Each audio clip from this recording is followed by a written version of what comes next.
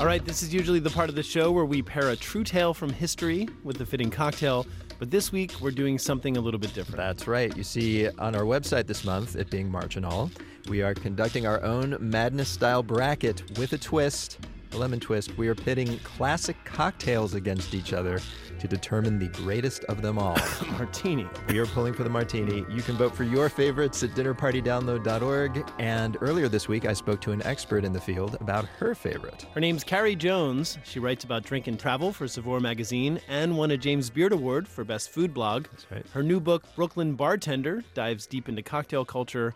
She knows what she's talking about, basically. So Rico was surprised when she revealed her drink of choice. So it's the Daiquiri, which in my mind is one of the most underrated classic cocktails out there. Well, and when a lot of people, when they think of daiquiris, they think about the kind of strawberry-flavored slushy that you might have on the beach at a resort. Yeah. But the true classic is just rum, lime, and sugar shaken together. So first of all, how did we get this idea that the daiquiri is the slushy thing? So by the time the daiquiri was really popularized, which was in the middle of the 20th century, the blender had recently been invented. And it was just the fastest way to make a lot of very cold drinks very quickly. And sort of in the 70s and 80s, you saw a lot of cocktails kind of tending towards the sugary, the mass-produced. And so it's only been recently that we've kind of appreciated the original simple drink for what it is. So basically someone was drinking an original daiquiri and they're like, hey, I got this new blender thing here. I'm going to just throw that in there with some ice and see what happens. That's about it. Man, technology has done terrible things. This sounds a lot like a gimlet, I have to say, the original version of this. It is very similar to a gimlet. There's a whole family of drinks that you can kind of think of as sours. So whether it's a whiskey sour, whether it's a margarita, sort of the basic formula of a spirit and citrus and something to sweeten it is something you'll see in a lot of different cocktails. What makes it not a gimlet is that you're using white rum instead of gin.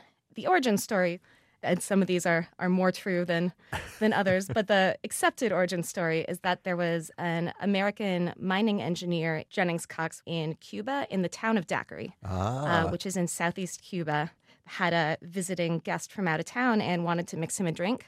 And sort of the accepted drinks that you would serve to guests were gin or whiskey. So he'd want to make him a gimlet or something like that, and then was out of those, didn't have either of those. So he kind of reached for whatever was on hand, and that was the local spirit, which was white rum. I mean, frankly, it does seem like these are the easiest things to come by in all of Cuba. I mean, rum is everywhere in Cuba.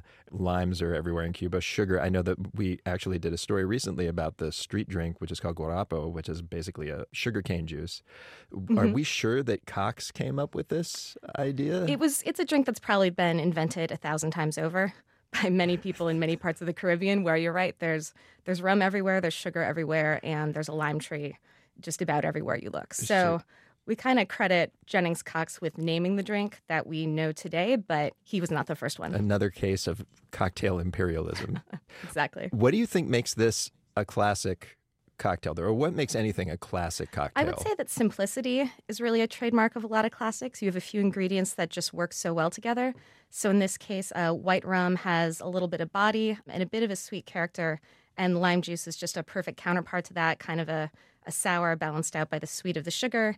And especially in the Caribbean, it's just the most refreshing drink you can imagine. Yeah, that's definitely helpful. Although when you say simplicity is the hallmark of a classic cocktail, I think immediately of the Long Island iced tea, which has basically every booze imaginable in it.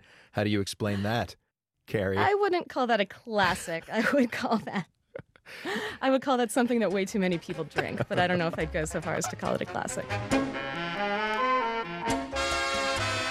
Carey Jones, her new book is called Brooklyn Bartender. And Rico, I think maybe to avoid confusion, we should just give that slushy type daiquiri a different name, right? Yeah, we can just call it dessert, I think. Yeah, accurate. That works.